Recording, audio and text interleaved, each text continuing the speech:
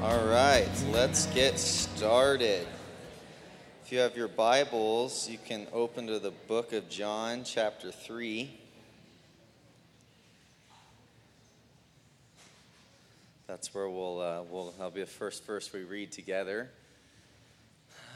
Let's begin in prayer. After you get your Bibles open, I had a single person request that we hold hands again during prayer, so I'm serious. So let's hold hands and pray.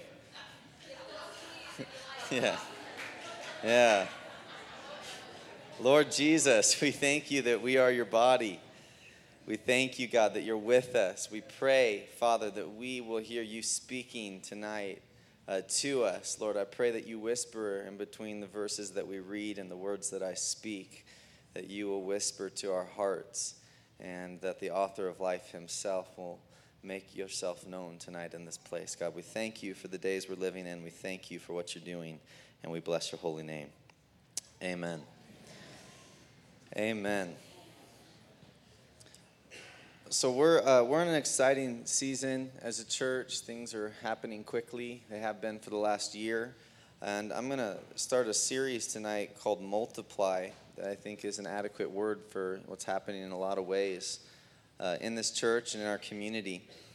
And tonight, I'm going to talk really just on the dynamics of movement and transition and how these apply to our lives and how this applies to us corporately as a church in this season as well. So I believe that there's a big link, bond, bridge between doing transition well and then knowing the Lord as El Shaddai, the Lord our provider, God who will provide for us. And so I'm going to begin just talking about the Lord as a provider, and then really that will kind of lead us to where we're going for the rest of the night. So we get this idea that the Lord, he's the Lord our provider. We've said this before, right? Does anybody know a story he first reveals himself in this name to us through? Anybody? Just say it out. Okay, I'll tell you. It's on the mountain of Moriah with Abraham when he offers up Isaac. And we have this story. Most of us know it, right? The Father speaks to Abraham. It's this test of his faith. Will you give your son? He takes Isaac up upon the mountain. He binds him. And in the moment where he lifts the knife, in the most sacrificial and painstaking act of obedience perhaps ever recorded in Scripture, second to that of Jesus, the ram gets caught in the thicket. The angel speaks. Right, and in this moment, Abraham has this revelation. He says, "The Lord, he's El Shaddai. He's the Lord who will provide for us. He provides the sacrifice." New Testament. I like to link Old Testament to New Testament stories. I love when Jesus feeds the multitudes when he multiplies bread. Right? Anybody like this one? Have you ever heard Jim Gaffigan? He says, "I think it's because Jesus was making focaccia bread. That's why everybody was following him." I still think that's kind of funny. But anyways, whatever kind of bread you like, Jesus is multiplying this bread. But the story, I think we miss sometimes the story is kind of amazing. It starts with this kid, young person, we don't know how old. It says they're out in a desolate place and everybody's hungry, and he's like the only one with a lunch. And he gives up his lunch to the Lord, and that's what Jesus takes and multiplies. And I think sometimes we kind of overlook the sacrifice there. If you're like me, I get really hangry, right, when I'm hungry. And this kid gave up his lunch. But I like the story because he gives to the Lord his lunch. He doesn't hold clenched to what is his. The Lord takes that and then multiplies it. All right, and the point I'm trying to make, both these stories they have in common, is that God doesn't provide, most frequently God does not provide in a vacuum. Right? He provides as we open our hands to him. So there's a posture of our hearts that actually positions us to receive what the Lord is wanting to give. Right? He gave the ram as Abraham gave Isaac. Right? He multiplied the food as the boy gave the food. Right? So there's this transaction taking place, and I believe that this is really, it's showing that there's a posture of trust and dependence, right, of open-handedness that actually is what prepares us to receive what God wants to give. I believe he wants to pour out a lot of things upon us. He's a better provider than we think he is, but we've got closed fists sometimes, so we actually siphon ourselves off from the things that God is wanting to give. But he is El Shaddai, the Lord our provider. Something interesting when you do a study on the provision of the Lord is that God provides for where we're going. He doesn't provide for where we are. God provides for where we're going. He doesn't provide for where we are. So what that means is he puts provision in front of us, that we actually have to step into it. So his provision creates movement in our life, right? Like Israel's in Egypt, and the Lord calls them out of Egypt, right? And it's like, we don't think sometimes it's like, go out into that wilderness where there's no food and water, right? They have to be thinking this, right? And as they follow God, they move, right? They follow him. They actually step into the provision of the manna, right? And the bread starts, little wafers on the top of the dirt. Yummy, yummy, yummy, right? Kind of cool. You guys I'm warming you up. We'll get you there. Right? They step into provision. That's what I'm trying to say. He creates movement. God creates movement. He didn't give them the manna in Egypt and say, hey, you're going to get the manna here. They had to go to the wilderness to get the manna, right? And then they had to go from the wilderness to the promised land, and then God provided in a different way. You see what I'm saying? And the manna actually stopped once they got to the wilderness because God doesn't provide for where we are. He provides for where we're going. And so if we're going to step into the new places of God's provision in our life, we have to be constantly in this place of movement. And God creates this movement in the way that he provides for us. Right? We fall into a trap sometimes where we calculate our future based on our ability to provide for ourselves. We'll sit and contemplate decision making based on what we have within ourselves, my own possessions, my own resources, my own ability to maneuver myself in that next season, right? So we'll be thinking of a decision, we'll look into that decision, and we will calculate it based on what we can do, how much money we have in our bank account, yada, yada, yada, what the odds are or the statistics are, or is this smart, right? Are you following me? And we have this huge, amazing tendency that we never calculate manna showing up. We never calculate that the bread would multiply. We never calculate that the ram's going to get caught in the thicket. We just calculate our end of the deal. Right? And what this does is it actually keeps us static, right? It halts movement. And there's always this thing that I think is funny where we say, I just want to be really responsible, right? I want to be responsible in my decision making. And I think this is a lot of times a big, fat cop-out. Tell that to Gideon. Gideon, you need to be responsible. He's like, no, God said to send my army home.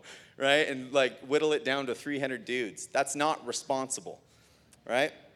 Tell that to David when he went to face Goliath on the battlefield as a young man with a slingshot. That's not responsible, right? Tell that to Kim and Jamie Stiefel, who took a huge risk and moved their family for a church that wasn't even 100 people at the time, right? That's not responsible. There's nothing responsible about any of those things. And Jamie said it that night when he preached, and I think it's so good, that faith doesn't make sense, it makes miracles. Right? And so our highest call is not to be responsible. What that word responsible is actually, it's like worldly wisdom. It's, I need to do only what I know I have within myself to maintain. What I am able to account for. Right? That's what we mean by I need to be responsible. And we actually use that to then talk ourselves out of where we know that the Lord's leading us, right? We rationalize ourselves out of faith, right? The number one responsibility that any of us have in our life is to obey the voice of Jesus. That's our responsibility. That is what a responsible Christian does. I hear what he tells me to do, and I do it. Tells me to send my army home, I send my army home. Tells me to, whatever, I do it. Tells me to move, tells me to quit my job, tells me this, tells me to stay at my job, tells me whatever it is, that's what responsibility looks like. And I would say that we don't want to be responsible, we want to be wise. We want to be full of wisdom. And so what does wisdom look like in that process as you take what you feel God's discerning to trusted people in your life, wise counsel, and you say, this is what God is saying. What does this confirm with you? What do you feel? Does this resonate? You bring wise counsel into the word of Jesus and obey it. That's what responsibility is, right? That's what wisdom is. And I think that's what we want to be, because this responsibility is often calculated without God, and it creates the static in our life. We don't change. We don't go. We're not moving because we're not stepping into his provision. We're only operating out of ours. You guys are really quiet tonight. I'm guessing you're thinking. All right, so John 3:8.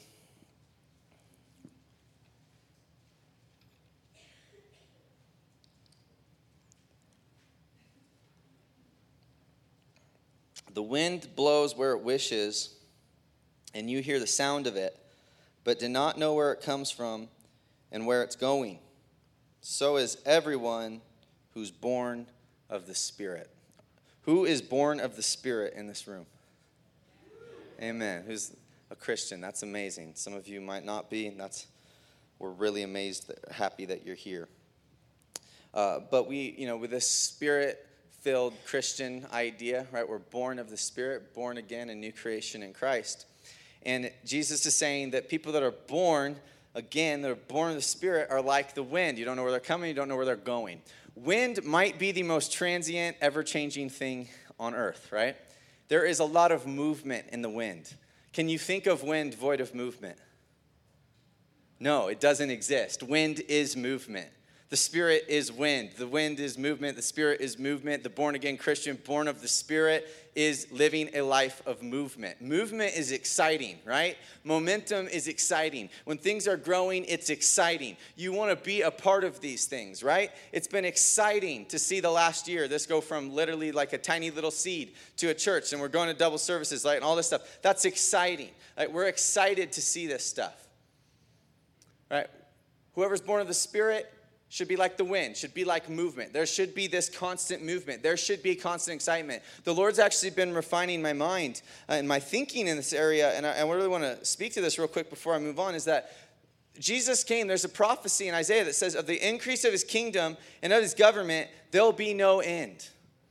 Right? And the Lord spoke to me recently. He said, Jordan, you need to renew your thinking. He said, if a church isn't growing, if there's not movement, he said, then there's something really wrong.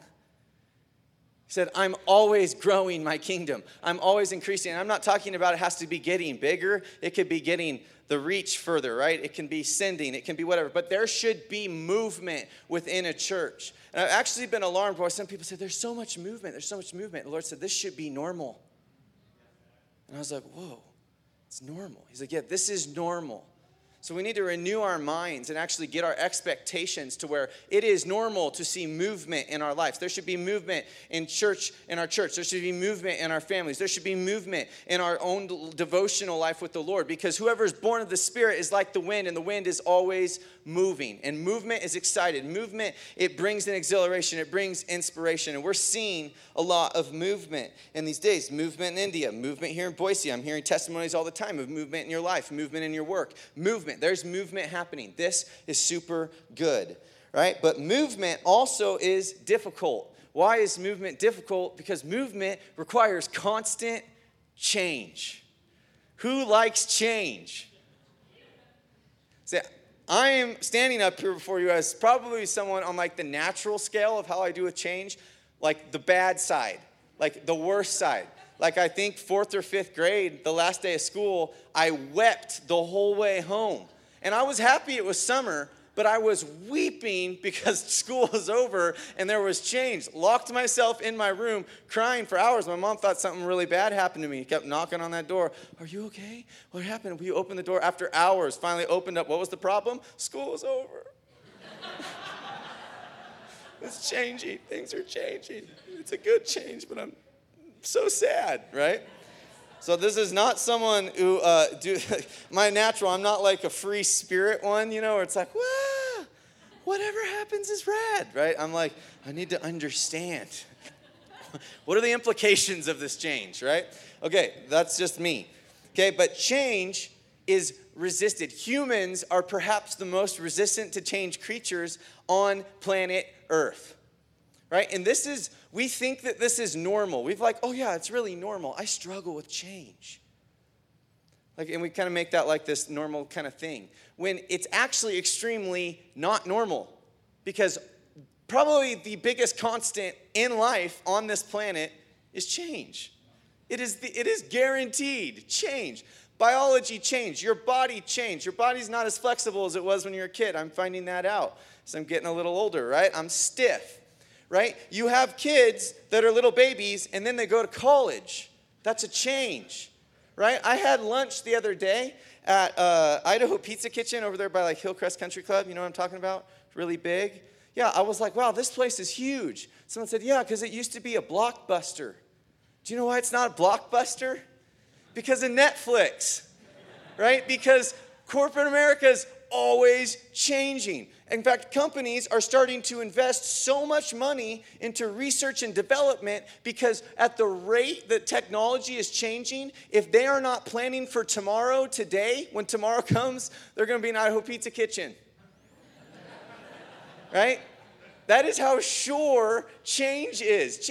Everything's changing. Trees change. The seasons change. The weather changes. Your hair color changes. Fashion changes. Everything is always changing. And yet for some reason as humans, we get so resistant to change. And I don't want to pick on the church right now, but the church is like on the resistant side. If some people are so not resistant, the church has a tendency of being extremely resistant. And who's heard about sacred cows in churches? No, don't get rid of that ugly altar that's been up there since 1962 because his great-great-grandmother bought it, and they will be offended if you get rid of it. Right? So you've got a modern sanctuary with an altar from 1962, right? Because we cannot change. Right? I'm not exaggerating. Like, there's funny stuff that's funny, but it's actually sad because it can become so resistant to change. Part of this is good because there's a conservative aspect of Christianity that we're living for the faith that was once and for all handed down upon the saints. So there are unchanging aspects of the nature of God, right? Unchanging truths. The Bible doesn't change. Who Jesus is doesn't change. But there's a lot of things that do change all the time, right? All the time. Why are we so resistant to change? I believe it's because there is an unhealthy or maybe a misinformed desire for security in our lives. Right? It's a good desire, but the desire gets perverted and we want to create security. So if we can artificially manufacture our life so that things don't change, I don't have to experience vulnerability. Right? Because I can find security in my own power, in my own ability. Right? And this is why we calculate things without God. Because we're living in circumstances that we're manufacturing separated from him. So then when he starts speaking, come over here, we start calculating with our own assets and resources again. Right? Because we're living in a poor reality at the first place. Are you following me? Okay. All right. So human security is extremely static. And I want to read a story that exemplifies this in Luke 12. So you can turn there. It's just a few pages to the left from John 3.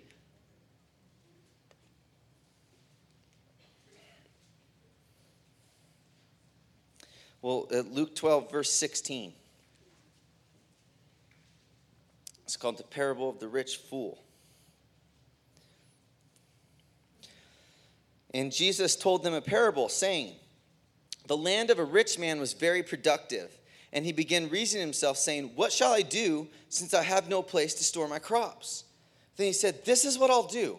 I'll tear down my barns and build larger ones, and there I will store all my grain and my goods. And I will say to my soul, soul, you have many goods laid up for many years to come. Take your ease, eat, drink, and be merry. But God said to him, you fool, this very night your soul is required of you. And now who will own what you've prepared? So is the man who stores up treasure for himself and is not rich toward God. I don't want to completely unpack this parable, but I want to make a few insights that I see. The first thing is that he's getting abundance. Good things are happening in his life. right? And this good thing actually starts creating some type of issue, right? There's conflict. What am I going to do with this extra stuff? Right? And God calls him a fool because he makes a poor decision. He tries to, instead of, he makes a poor assessment of the realities. Okay, I've got this much storage space, I've got this much blessing, and instead of, looking outward and creating a posterity, he says, tonight your soul's required, and who's gonna take all your possessions now? He literally puts all this work, tears all these things down to build bigger things so that he can manufacture so that nothing changes. Nothing changes. I can just create my same safe reality and say to my soul, be at peace, be at ease, you're good. All right, let me just keep storing and storing and storing. And when we try to find our security in our circumstances, that's what we do. We just try to get everything bigger and better, like the American dream. Am I pushing on anybody right now? Right? Let me get bigger and better. Just build a bigger barn and get more of this and more of that and completely just make it so that my life is static. And it creates this staticness. Let me just build, and it's all about me. Making sure that I feel that I'm at ease. I have security. And God says, you're a fool. This night your soul's required of you.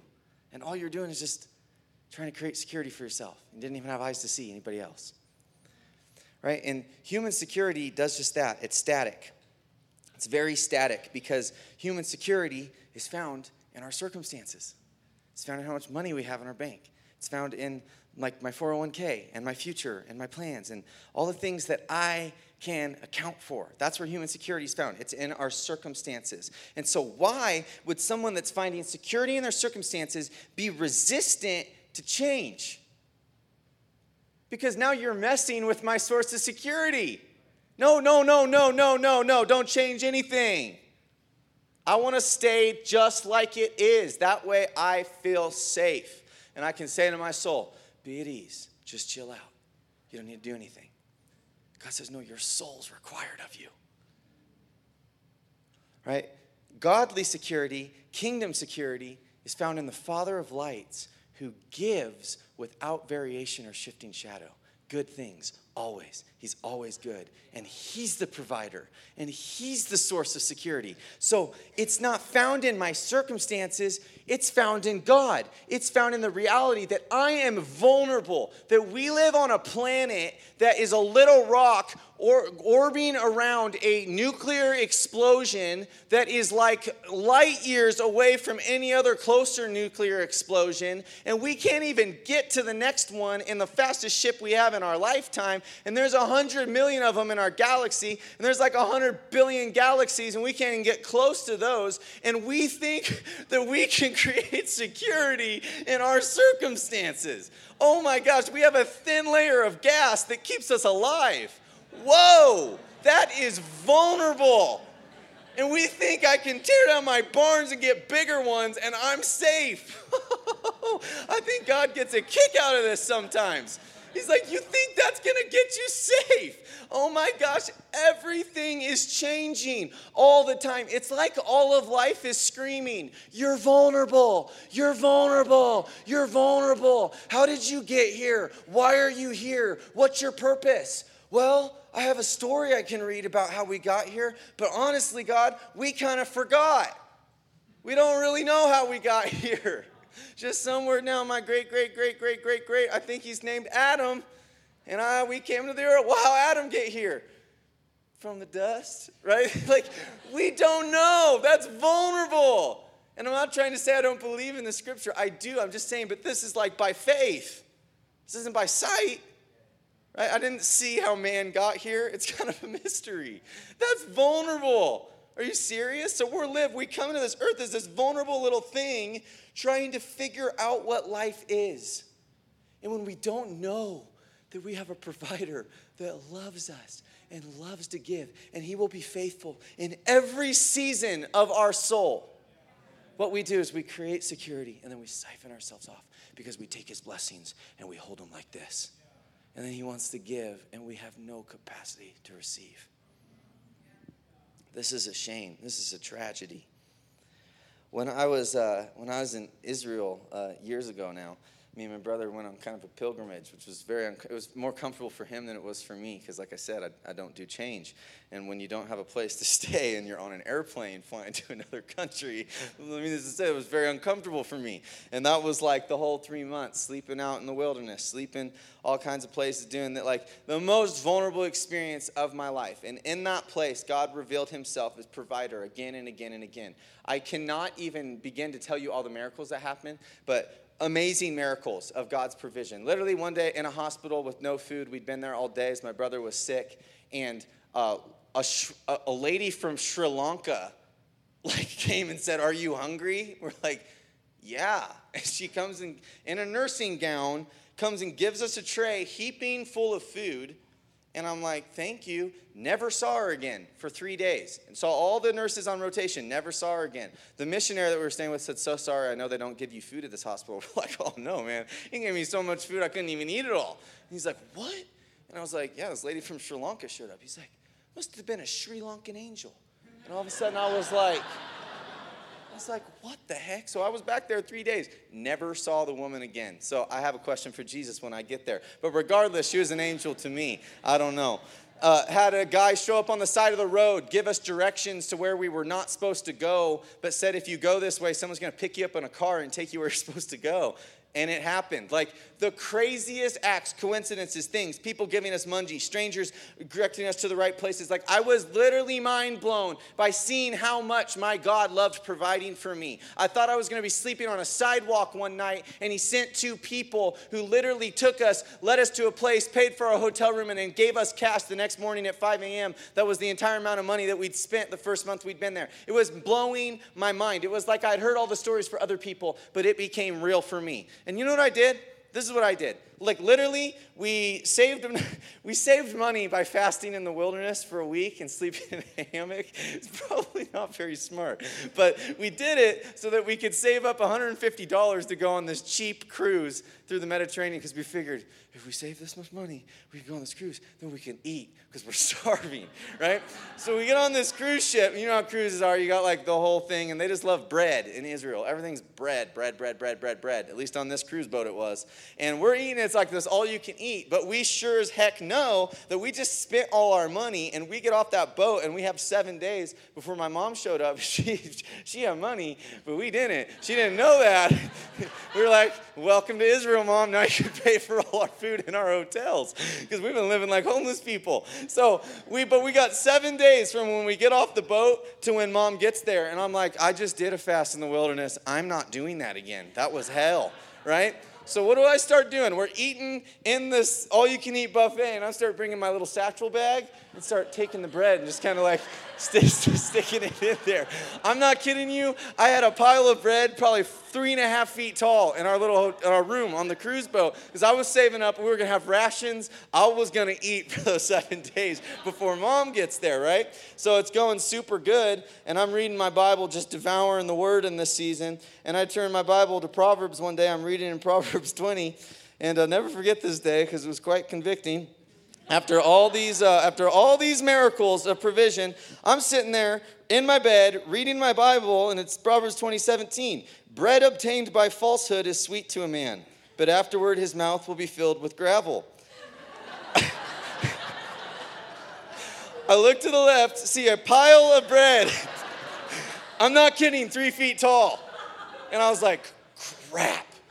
The Lord said, "Throw it away." And I was like, how do I even do that? That's vulnerable now. Like walking through this cruise boat with all this bread.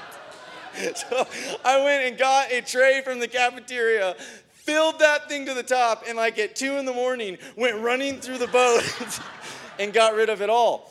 And the Lord literally spoke to me and he said, "How many times do I have to show you I'm your provider? And the first thing you do is you start stealing bread so that you can make sure you got enough for the next 7 days." It was like, haven't I shown you enough?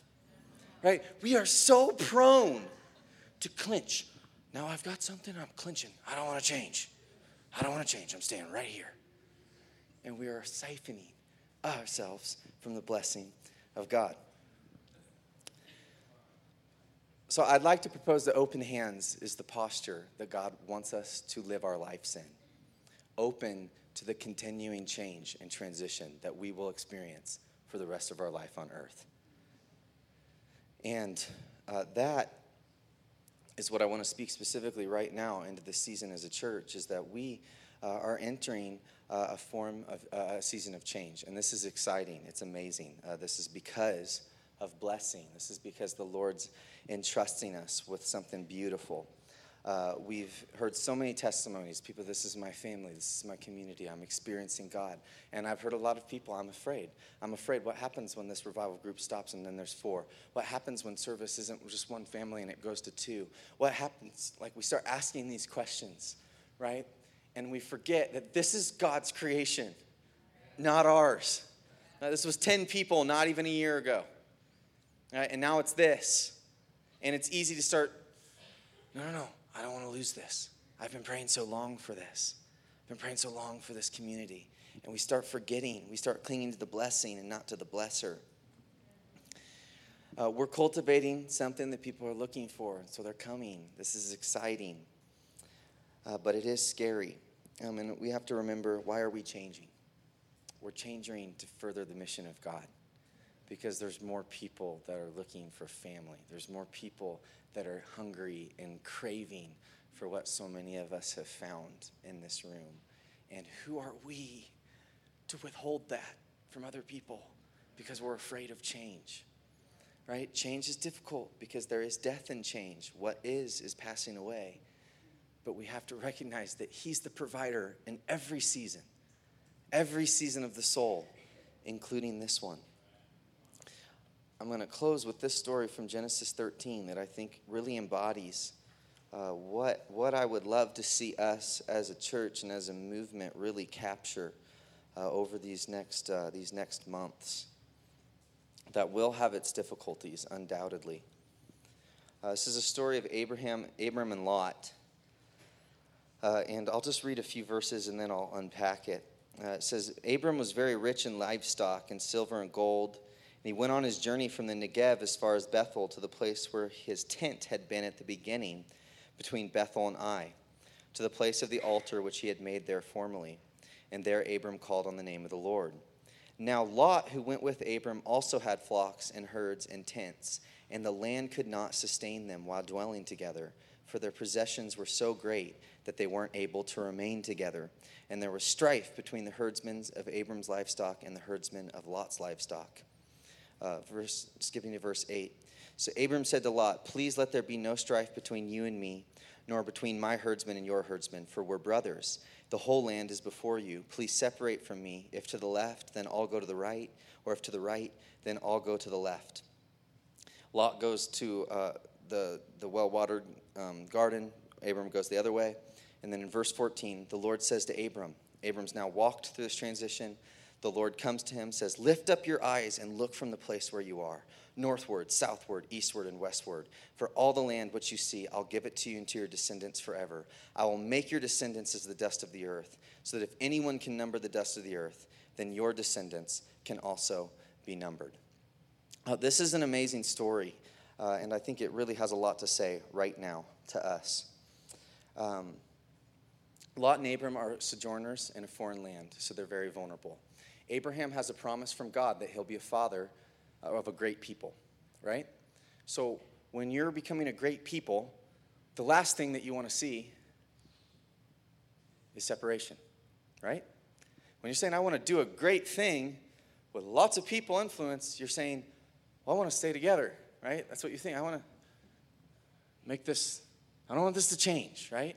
And they're being blessed by God. Their things are growing. Their herds are growing. Their flocks are growing. They have a lot of blessing. Abram was a blessed man of God. Everything was growing. But because of the growth, there had to be a separation, right? And the interesting thing about church is we always have this thing that we want to have to stay like we are. But they actually say, like, if you do psychological studies or sociological studies, after about a community gets to 100 to 150 people, it actually starts self-sabotaging itself because they're not made to be that big. They have to multiply for health to come. Right? That's why even with Abraham later in life, it multiplies from one man to 12, the 12 tribes. right? And then you can see further division of the people and the multiplication, right? And they get into different pockets. So this multiplication thing is extremely healthy. And it's actually necessary if we're going to see the healthy growth and if Abraham's going to see the promise of God fulfilled in his life. But Abraham does something very countercultural and radical that we miss if we don't really glean from this. And that's that he looks at Lot, who's his nephew, so much younger. This is a patriarchal society. So whose choice was it? Where to go? 100% Abraham's. 100% Abraham's. But Abraham does something that I think gives us a peek to his heart, because he was the man of faith, not looking to the earth, but looking to a city that has foundations, whose builder and maker is God, right? He was looking to the promise. He wasn't looking to his own ability, and I think this really highlights it. He looks at his nephew, who he could have told what to do, and he says, hey, you choose. You go this way, I'll go that way, you go that way, I'll go this way. And he forfeits his right to control the situation, and he gives it away, which I think is plenty grounds to show the posture of Abram's heart before the Lord. He was not looking to himself to be the fulfiller of the promise of God. He was looking to God's faithfulness. It wasn't about his ability, because if it was about his ability, let me go find the good land that looks really nice, that's green. That's where Lot goes. I'm going to go to the good place so that I can continue growing my family really big, so that I can fulfill this word of the Lord. And I just don't want anything to change, right? He doesn't take control. He yields it. And it's such an insight to the heart of Abraham. This is an impossible promise. God's the faithful fulfiller. I'm just going to do what I'm called to do, right? And he blesses Lot. He lets Lot go. He lets freedom govern a transition, which is how transitions should be governed. We get afraid sometimes in control. Who's felt control in a time of vulnerability and transition before? It's not because people's hearts are bad. It's because they're just trying to, I don't want it to change. Instead of open-handed. Abraham is open-handed. You want to go to the left? You want to go to the right? He follows. He goes where he keeps his word. And then he steps into provision, the word of the Lord.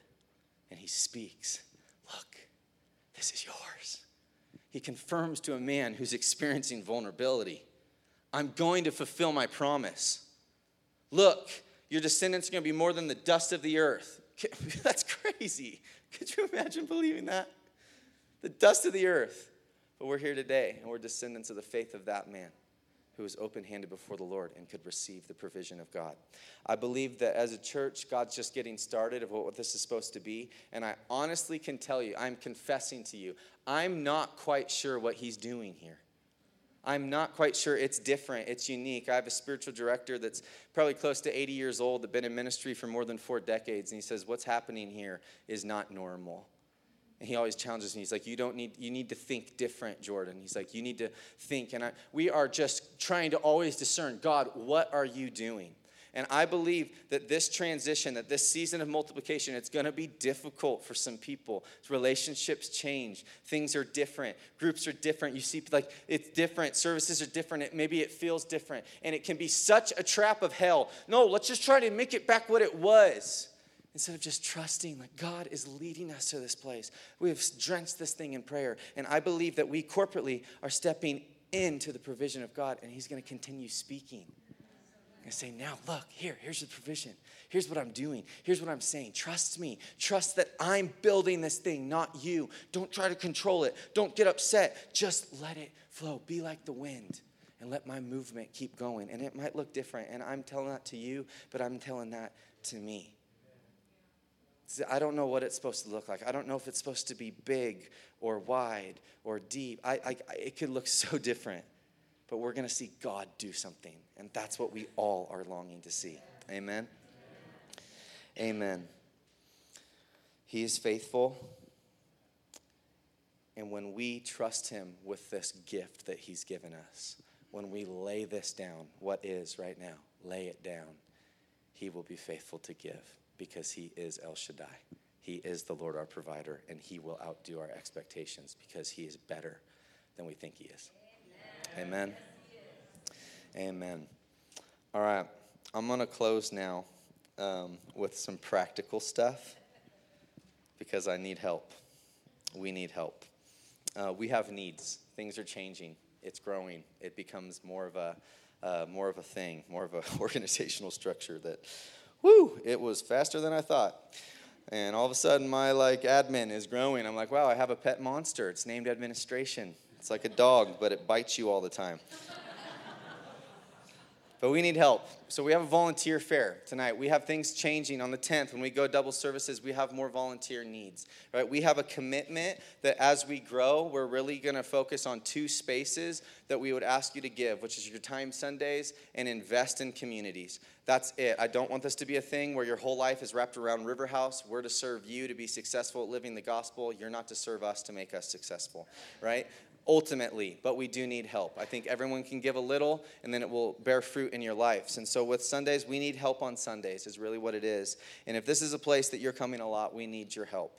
And we have a volunteer fair out there, which is a booth of every ministry that we have in the church. Creative Arts, which is a new one, usher, security team, worship team, student ministries, prayer ministry, First Impressions Ministry. I know I'm forgetting something, but they are all out there and they are beautiful, and the leaders are sitting there and they really need your help. So if you can just go talk to them, ask them what their needs are, and then really pray about what your investment can look like. With 2 services, we need twice as much work, twice as much help. So if you can do that, that would be awesome, and we would love to talk to you.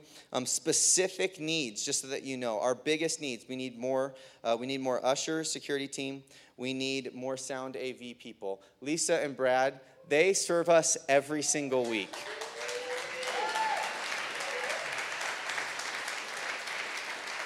Yeah. Here early, helping, doing behind the scenes, no glamour, nobody says anything. They do it every week, and we want to get more people trained to take pressure off them. We still need musicians. Drummer and guitar are the biggest needs there. There's just needs, and I know that God's put it on us, and this is something that we're doing together. And so if you can help in any way, we so appreciate that. Secondly, I've had a few questions. I just want to answer 2 of them real quick. The first one is that pre-service prayer will be in the Kaiafit room at 4 o'clock. Before the 5 p.m. service, for people who've asked that. And then secondly, Tuesday a.m. prayer, which has been at a house, is going to now be here in the sanctuary starting September 12th. So we'll have it, and that will be at 6 a.m. So again, I don't like to ask for people's evenings, but I will ask for your early mornings because I believe prayer moves mountains. So that will be here 6 a.m. on Tuesdays.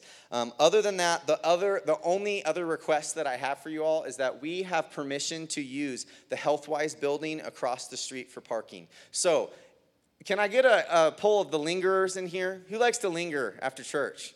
Talk. Yeah, raise your hand high. You know who you are. I kick you out every single week. Right? Okay, lingerers. We love lingering, okay? I tell people we have a unique manifestation of the Spirit called lingering here. People don't leave until we kick them out. It's cool. But the 5 p.m. service, if you're coming to 5 p.m. service, we need parking space for the 7 p.m. service. What that means is if you're a lingerer, you can park across the street and you can linger all night long. You could stay till 9 p.m. if you want. Come to second service, but just park over there. And that will help us greatly in having some more time between our transition services. So that's it for practical. We'll be given a little bit more kind of in the time to come. But again, next week will be 6 o'clock. The week following will be 5 and 7. We are so blessed to have each one of you. We're thrilled to see what God's doing, and we're so excited for what the future holds. So if you can all stand, I'm going to pray, and then I'm going to release you to the volunteer fair. Get excited. This is happy. And also, if you're on prayer team tonight, you can come forward. We do always want to create an opportunity and a space for you to receive prayer.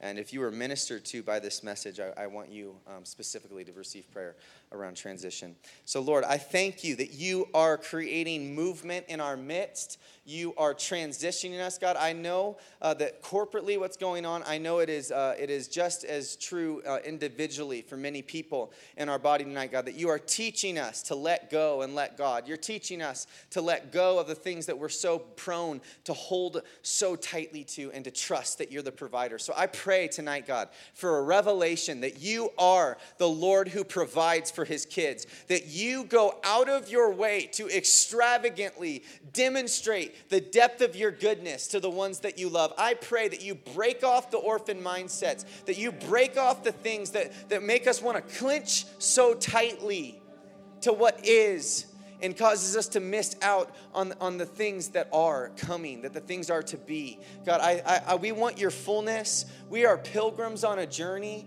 We are not made to be static. We are made to be like the wind. So I ask for the wind of the Holy Spirit to create movement in our lives, God, for sails that have been flat because they've been not under tension because we're afraid to pull the rope. I pray that we will pull the rope and we will let the wind of your Spirit fill the sails of our heart and move us forward into the calling, the upward calling of God in Christ Jesus, upon us as a people, upon us as families, upon us as individuals. God, we bless you, we honor you, we lift up your holy name, God, and we give you great praise in the mighty name of Jesus. Amen. Thank you all. We love you. If you want prayer, you can come forward, and you can also go to that volunteer fair. We made it so you cannot escape it. It will just sandwich you in out there. So bless you, and we'll see you all next week.